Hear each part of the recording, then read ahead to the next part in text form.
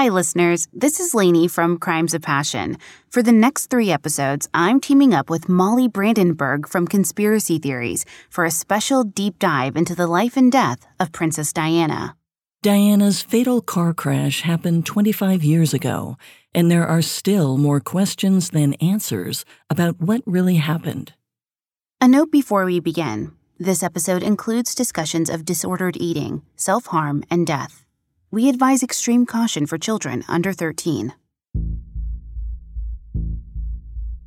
In 1996, 35-year-old Diana, Princess of Wales, was paranoid. She was free from the royal family for the first time in her adult life, but her widely publicized divorce left her feeling more exposed than ever. That October, she wrote a letter to a trusted friend. In it, she made 3 dark predictions. First, that there was a plot to kill her. Second, that it would be made to look like a car accident. And third, perhaps most shocking of all, Charles, Prince of Wales, was behind the operation.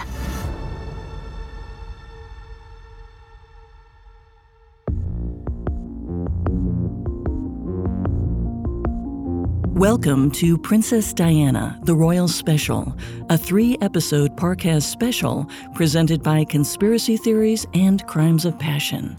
I'm Molly Brandenburg. And I'm Lainey Hobbs. Today, we're bringing listeners of both our shows together for a mini-series examining one of the British Crown's most controversial figures, Princess Diana. In July 1981, 750 million people tuned in to watch Diana Spencer's wedding to Prince Charles.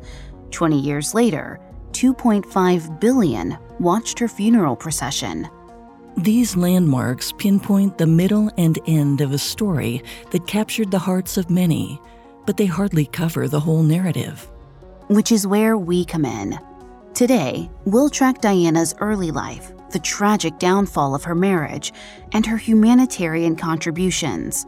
We'll also explore Diana's last year of life as she broke away from tradition and became an international icon. In the next episode, we'll investigate the haunting clues surrounding her fatal crash, including potential murder plots and suppressed eyewitness testimony. Then, in our final episode, we'll look at how Diana's remarkable life and death impacted the royal family and the world for years afterward. We have all that and more coming up. Stay with us. This episode is brought to you by Anytime Fitness. Forget dark alleys and cemeteries. For some, the gym is the scariest place of all, but it doesn't have to be. With a personalized plan and expert coaching, Anytime Fitness can help make the gym less frightening. Get more for your gym membership than machines. Get personalized support anytime, anywhere. Visit AnytimeFitness.com to try it for free today. Terms, conditions, and restrictions apply. See website for details. This episode is brought to you by the Weather Channel. The key to solving any mystery? Smart decisions based on the facts. In the case of the weather's effect on your well-being, turn to the Weather Channel app. It clues you in on how weather shapes your mood, health, and productivity, with insights built on reliable forecast data to help you thrive. Because mystery belongs in true crime, not weather. Be a force of nature with the Weather Channel app. I'm Tanya Mosley. In 1987, my sister Anita vanished without a trace. Decades later, thanks to DNA, we found her. But that's only the beginning of the story. She Has a Name is a new audio documentary that explores the search for redemption, confronting trauma, and healing in the face of unimaginable loss. Subscribe now to Truth Be Told presents She Has a Name, where every revelation brings us closer to the truth.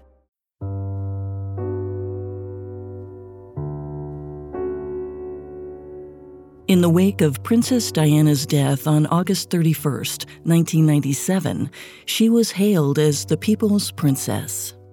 By many accounts, Diana had been a British commoner who'd gained her status by some stroke of luck. But as much as she's remembered that way, Diana was never truly destined for regular life. Both her parents had strong ties to the crown. Her father, John Spencer, came from a line of nobles who'd served the monarchy for centuries. Her grandfather was friends with King George, and her grandmother was lady-in-waiting to Queen Elizabeth. When Diana's parents, John and Frances Spencer, married, they understood immediately the importance of maintaining the noble lineage. After all, the couple's future son would be the next heir to the Earl of Spencer title, a noble ranking that almost guaranteed wealth and social prestige. And after giving birth to 2 girls in 1959, Diana's mother finally gave birth to a boy, John Spencer. The newborn lived only 10 hours, and though Diana's mom fell into a depression, the pressure was on to produce another male heir. Just over a year later, on July 1st, 1961, she gave birth. According to biographer Andrew Morton, their 4th child was the girl who should have been a boy. Her name was Diana Frances Spencer. Diana's mom struggled to hide her true emotions.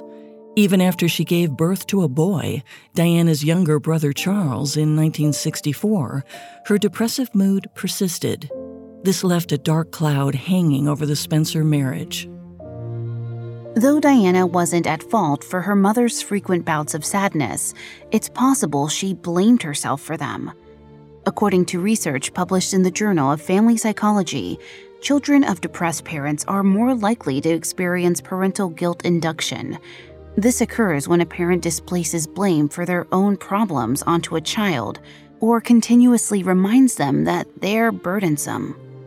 For Diana, this seemed to manifest in an acute sense that she wouldn't have been born had her first brother survived, and possibly that she herself had caused the strain in her parents' marriage. So it was all the more devastating when Diana's mother walked out on them in 1966, when Diana was just 5.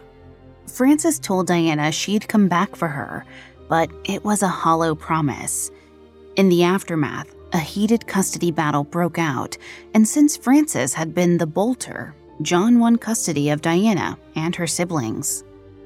Diana grew used to trekking back and forth between the 2 parents, but she spent the majority of her time at the Sandringham estate where her father lived. Though he was emotionally distant and her sisters had gone off to boarding school, Diana found company to keep. Since the property belonged to Queen Elizabeth, she often brought her own family there for visits. Diana wouldn't meet Prince Charles until later on, but she got along well with Princes Andrew and Edward. And on the 20,000 acres of English countryside, they had ample room to play. These childhood experiences with the royals may have left Diana with a lasting impression that one day she'd be among them. At the very least, she expected to marry into another noble family. Still, she couldn't get too carried away with those dreams, for now. As much fun as Diana's childhood may sound to us, it also came with a great deal of responsibility. At night, her brother Charles often cried out for his mom, and Diana seemed to step in as his surrogate caretaker, even though she was struggling with the same emotions. Their parents showered them with gifts on holidays, but didn't offer much affection. Still, desperately attached to the idea of one big happy family, Diana fiercely fended off a turnstile of nannies her father hired. She deemed each one a threat to her mother. But in 1973, the 12-year-old Diana had to confront the reality of her parents' split once and for all. That year, her dad introduced her to her stepmother-to-be, Rain. Diana saw Rain as a huge threat. She found a letter in which Rain wrote out her hefty plans for their family estate, focused on the money they could bring in. It was a grotesque abuse of their family's social status. But to Diana's dismay, none of this dissuaded her dad from remarrying in 1977. Now 16 years old, Diana watched as Rain stripped the Spencer home of its ornate charm. She sold off art pieces and converted part of the residence to a gift shop for paying visitors. To mend her frayed sense of home, Diana leaned into female friendships, but none of them ever stuck. She got along better volunteering with elderly people and psychiatric patients. Her supervisor admired her deep empathy for those who were truly suffering. And to Diana, it felt like she was finally hitting her stride. On the school front, though, not so much. Diana failed her secondary school exams twice before dropping out. But ultimately, this hiccup didn't have much impact on her future plans. As a young woman of high social standing, there was really only one goal: finding a husband of means. In 1977, Diana headed to Institut Alpin Vida-Manette, a place that was supposed to ensure she did exactly that. The elite Swiss finishing school cost her parents thousands of dollars. It prized etiquette over intellect, with courses in sewing, cookery, and dressmaking. Its affluent attendees expected to leave knowing how to position their knives on a placemat and behave properly at parties. But Diana didn't care for any of it. After a year, she unenrolled, with a distinct sense that she was, quote, going somewhere different. Determined to figure out where she belonged in the world, 18-year-old Diana headed to London. To aid the transition, her parents gifted her a £50,000 flat in the city. She lived in the apartment with several other young women who paid Diana rent for the rooms. She also took up 2 jobs during this time, teaching kindergarten and nannying. She excelled at both. Diana made kids feel seen in a way that many couldn't. She'd later reflect on this moment of her life as the happiest. Unfettered by education, in the company of great girlfriends, she was free to explore adulthood. But through it all, Diana had a distinct sense that she was being prepared for something greater, even if it would cut her years of independence short. In 1980, that interruption came, in the form of Charles, Prince of Wales. Coming up, a royal engagement. What could be more shocking than uncovering the dark secrets behind history's biggest stories, realizing that everything you thought was true was a lie? Hi, it's Molly from the Parcast series Conspiracy Theories. Each week, we take a closer look at the blurred line between fact and fiction, revealing that there may be more to the so-called truth than you think. The rise and fall of J. Edgar Hoover, 75 years of Roswell, the tragic death of Princess Diana. On Conspiracy Theories, we leave no stone unturned and no skeptic unheard. Some may be just outlandish claims. Others may make you rethink everything. Follow the Spotify original from Parcast Conspiracy Theories. Listen free, only on Spotify. This episode is brought to you by Anytime Fitness. Forget dark alleys and cemeteries. For some, the gym is the scariest place of all, but it doesn't have to be. With a personalized plan and expert coaching, Anytime Fitness can help make the gym less frightening. Get more for your gym membership than machines. Get personalized support anytime, anywhere. Visit AnytimeFitness.com to try it for free today. Terms, conditions, and restrictions apply. See website for details. Now back to the story. In 1980, Diana Spencer was trying her hand at city life, living in London with a crowd of her girlfriends. Though she was a far cry from the quintessential working girl, this might have been the most ordinary moment in young Diana's life. She was a bachelorette in her prime, a woman who might become anything. But 30-year-old Prince Charles was navigating an entirely different level of independence. After a major breakup with Camilla Parker Bowles nearly 10 years earlier, Charles had spent the past decade of his life as a royal bachelor. He dated some of England's most eligible women, lending many of them the tabloid moniker Charlie's Angels. But his days of aimless flirtation were dwindling. Soon he'd have to marry. It was simply a matter of duty. At a weekend barbecue in July 1980, Diana introduced herself to Charles. While she still carried the shyness she had as a kid, by now she'd had months in London under her belt. She knew her strengths, one of which was her empathy. So rather than appeal to Charles with talk of polo or his life as a royal, she brought up how sad it made her to see him at his mentor's funeral the previous year. She told him he needed someone by his side, someone to support him. Touched by her sincerity, Charles kissed her right there. Almost immediately, Diana fell head over heels for the prince. It's impossible not to acknowledge the power dynamic at play here. Charles was 12 years Diana's senior in one of the most powerful positions in the world. For someone who'd been conditioned to believe marriage would be her greatest achievement, a relationship with this man was nothing short of a dream. For weeks afterward, Diana lived in this dream state. When the phone rang, her roommates would giggle with excitement, hoping that Buckingham Palace was on the other line. 19-year-old Diana would blush, giddy over her budding romance. But through it all, something about Prince Charles felt off. He was sad, restrained, and apprehensive. He'd call for several days straight, then not for another 3 weeks. It seems Prince Charles held uncertainty about their developing relationship because he was still hung up on his ex, Camilla. But Camilla never satisfied the royals. Diana, on the other hand, checked all the boxes. She came from a noble family, she was a leggy blonde, and she'd never had a boyfriend. With his mom's stamp of approval, Charles decided he could grow to love her.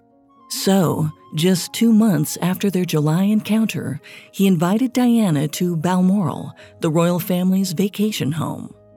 This was no doubt a test. The sprawling estate allowed the royals to let loose, providing the perfect backdrop for summer barbecues and outdoor activities. For an outsider to be invited was a huge deal, and on this occasion, it meant Prince Charles wanted his family's seal of approval on Diana. Naturally, Diana was nervous, but she played to her street smarts when a photographer encroached on her and Prince Charles while they were out fishing. She hid behind a tree, turned away from the camera, and held up her compact mirror, waiting until the coast was clear so she could make a smooth escape. The paparazzi didn't quite get the photo it had come for, and Charles left feeling pleased with Diana's wit and her willingness to fish with him. In reality, Diana didn't care much for outdoor hobbies, but the outing seemed to solidify his perception that Diana liked the same things he did, and it showed that she knew how to deal with the press. As for the other family members, Diana's talent for reading people and knowing when to chime in gave her a unique advantage. Over the course of the weekend, she won them over with flying colors. The first press reports of romance between Prince Charles and Diana came shortly after that trip to Balmoral. Over the next few months, Diana went from private nanny and schoolteacher to international sensation.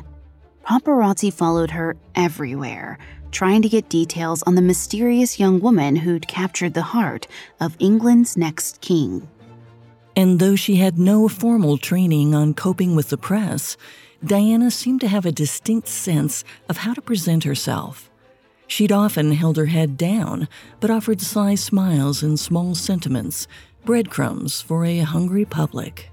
About 6 months later, in February 1981, 32-year-old Prince Charles asked Diana to marry him. Initially, Diana laughed aloud. She thought he was joking. She'd only met Charles 13 times, but Charles was serious. He reminded her that accepting his hand in marriage meant that she would one day be the Queen of England. Excited by the thought, a timid Diana offered an okay, then told Charles, "I love you so much." To which he replied, "Whatever love means." The words struck Diana as odd, and it wasn't the last time he used them. When the royal couple announced their engagement to the world several weeks later on February 24, 1981, Prince Charles repeated the expression to a newsman. With that, a seed of doubt was planted in Diana's heart. Nothing could have prepared her for the months ahead. Immense pressure fell on her shoulders as her former life evaporated in an instant. Right after the proposal, Diana left her 2 jobs. She was effectively moved out of her London flat and into Clarence House, where the Queen Mother lived. To Diana, it was like checking into a hotel. Although the staff readily waited on her, it didn't feel like anyone had truly welcomed her into the home.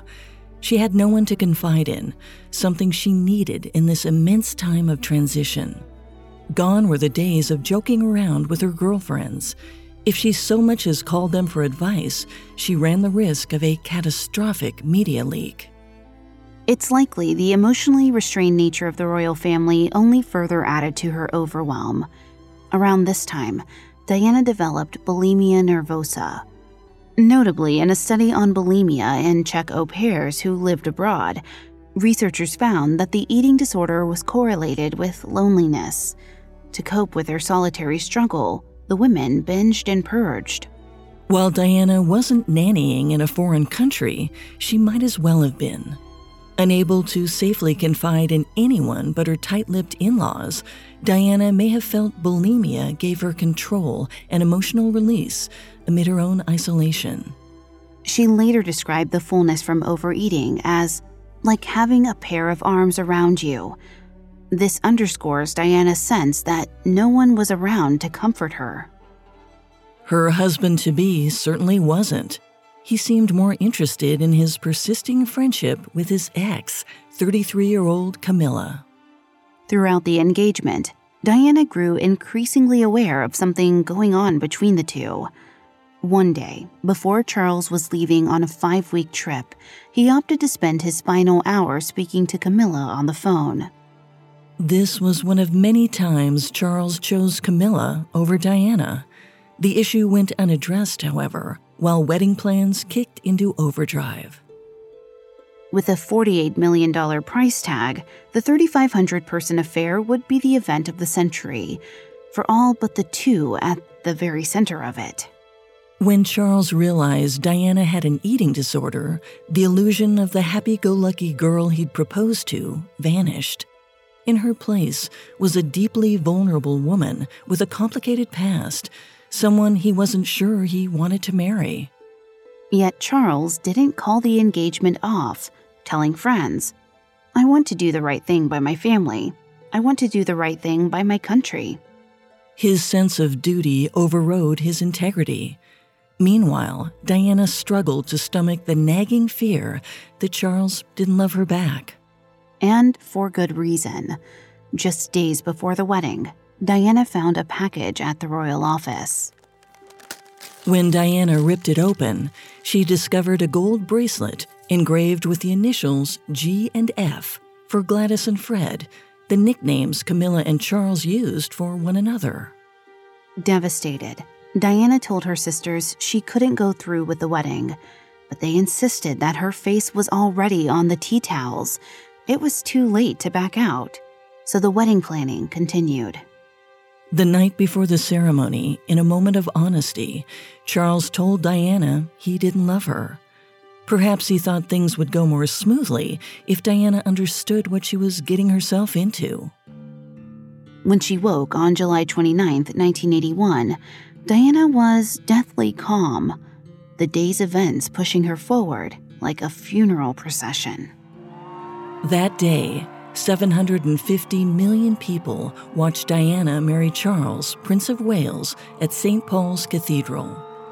Waving from the balcony of Buckingham Palace in her extravagant wedding gown, Diana was a shrunken version of who she'd been half a year prior, both emotionally and physically.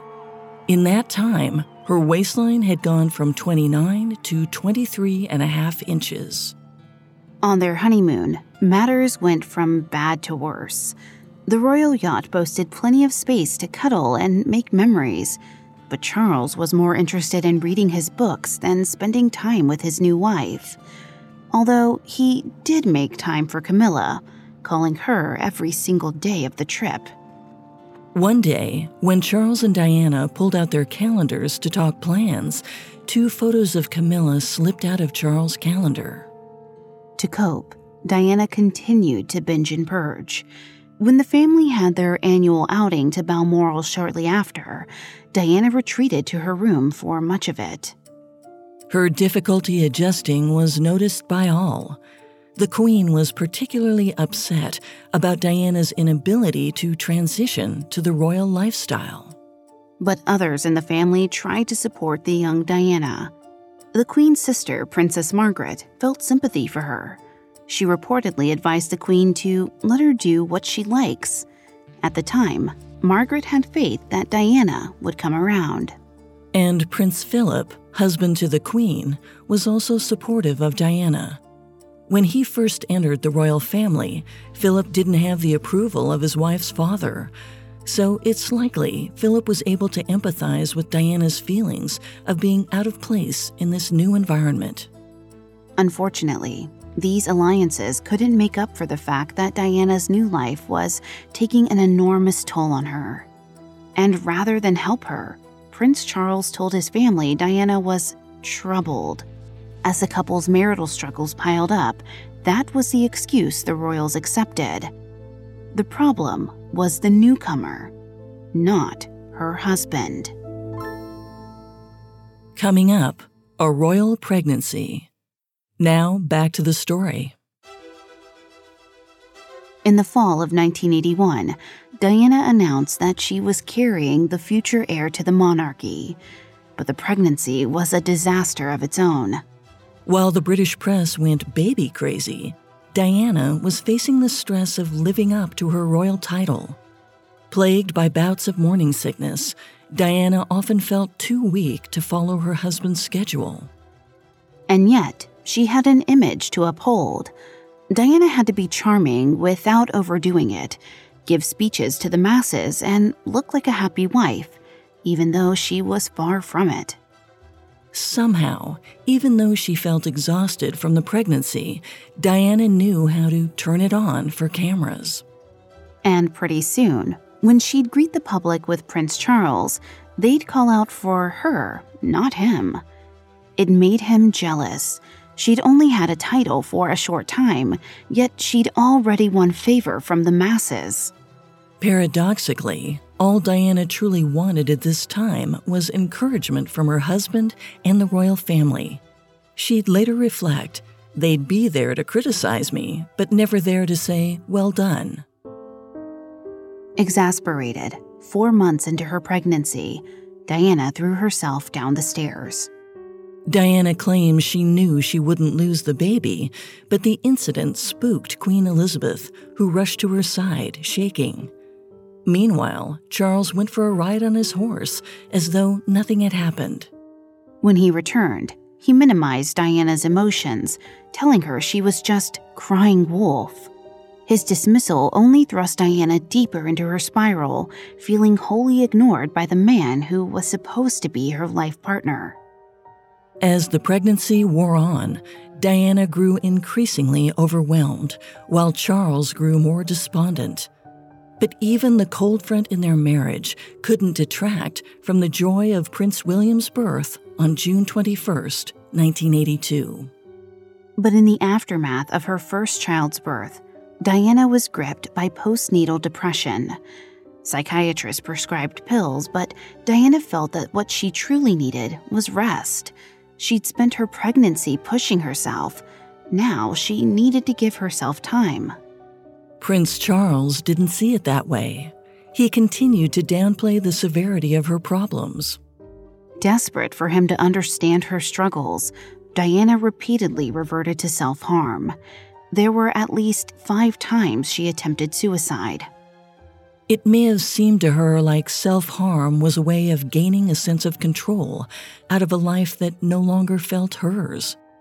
Researchers at the University of Turin, Italy, hypothesized that sensations from self-harm may also be linked to a renewed sense of agency, of being an individual who is capable of taking action in and on her environment.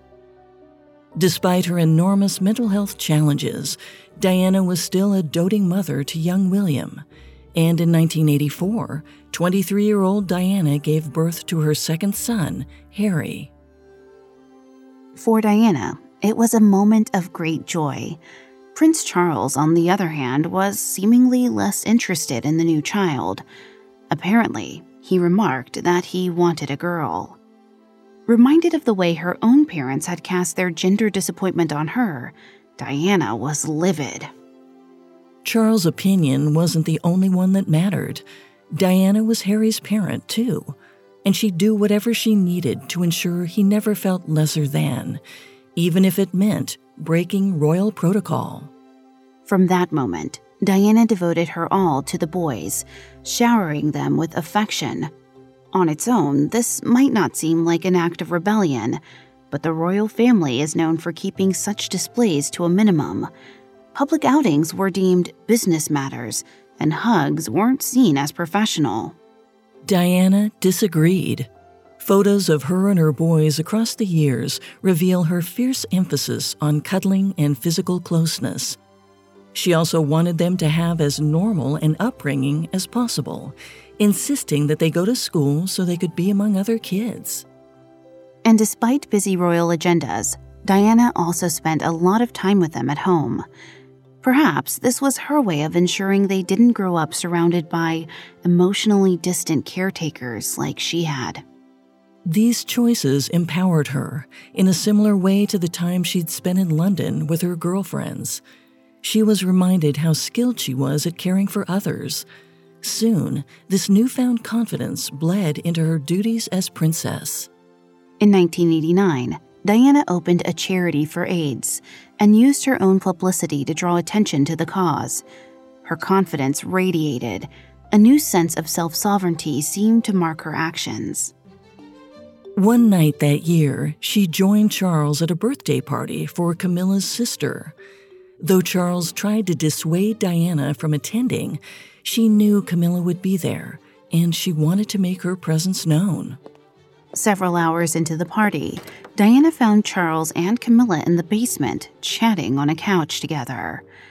Upset, Diana asked for a private word with Camilla and admitted she knew exactly what was going on.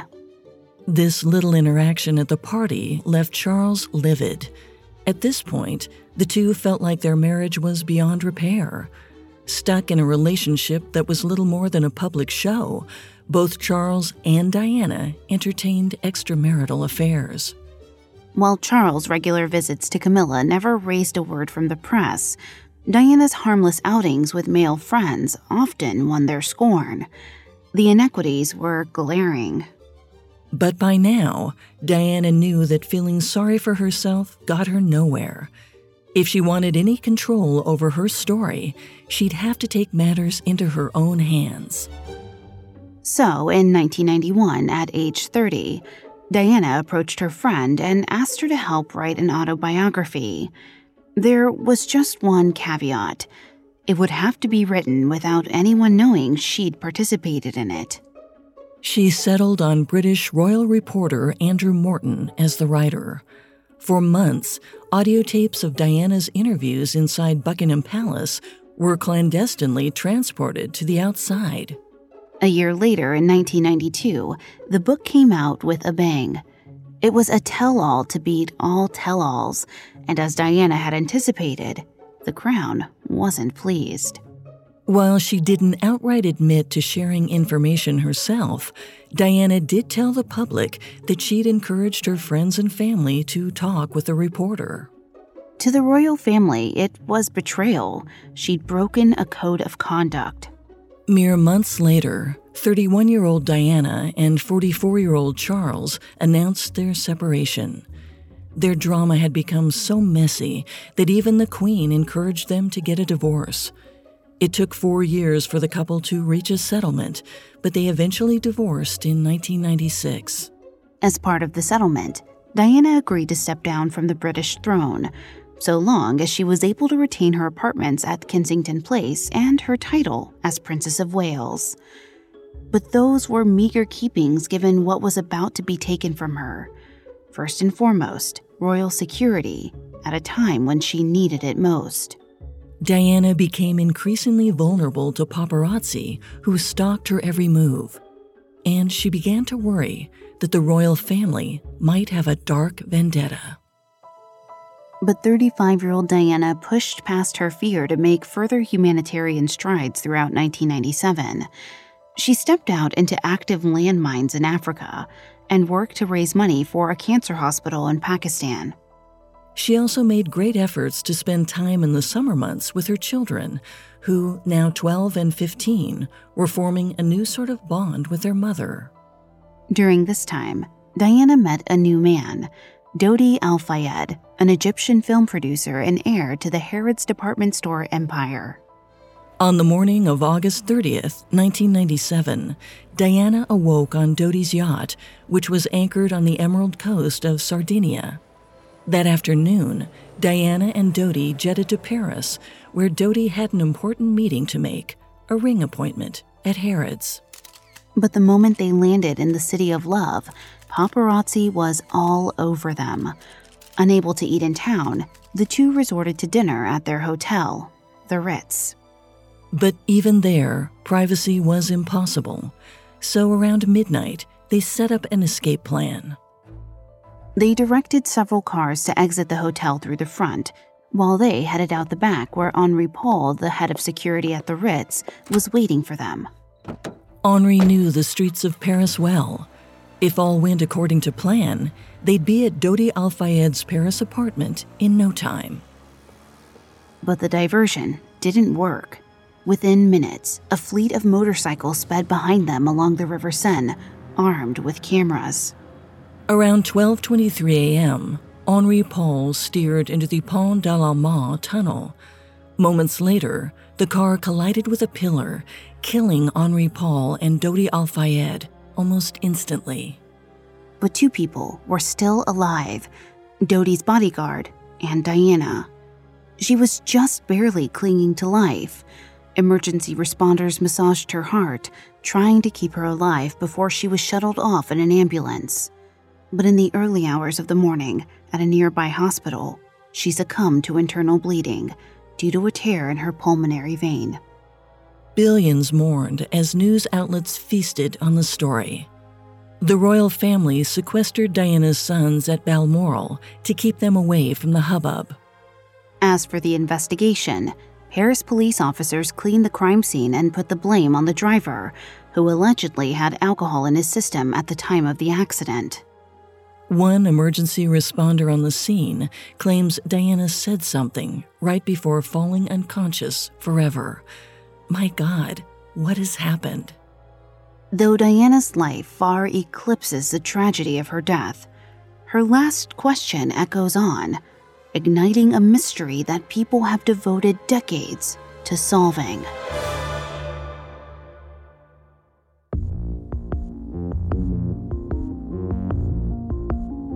Thanks for tuning in. We'll be back next time with the second episode in our 3-part series on Princess Diana. You can find all episodes of Conspiracy Theories and Crimes of Passion from Parcast for free on Spotify. Next episode, we'll do a deep dive on all theories surrounding Diana's fatal crash, and we'll look for holes in the police investigation that followed. For more information on Princess Diana, among the many sources we used, we found Diana, her true story in her own words, extremely helpful to our research. We'll see you next time. Crimes of Passion and Conspiracy Theories are Spotify originals from Parcast. Executive producers include Max and Ron Cutler. Sound design by Scott Stronach, with production assistance by Ron Shapiro, Nick Johnson, Trent Williamson, and Carly Madden. This special episode of Crimes of Passion and Conspiracy Theories was written by Lauren DeLille, edited by Amber Von Schassen and Kate Gallagher, fact-checked by Haley Milligan, researched by Mickey Taylor and Chelsea Wood, and produced by Bruce Katovich. This special episode of Crimes of Passion and Conspiracy Theories stars Molly Brandenburg and Lainey Hobbs.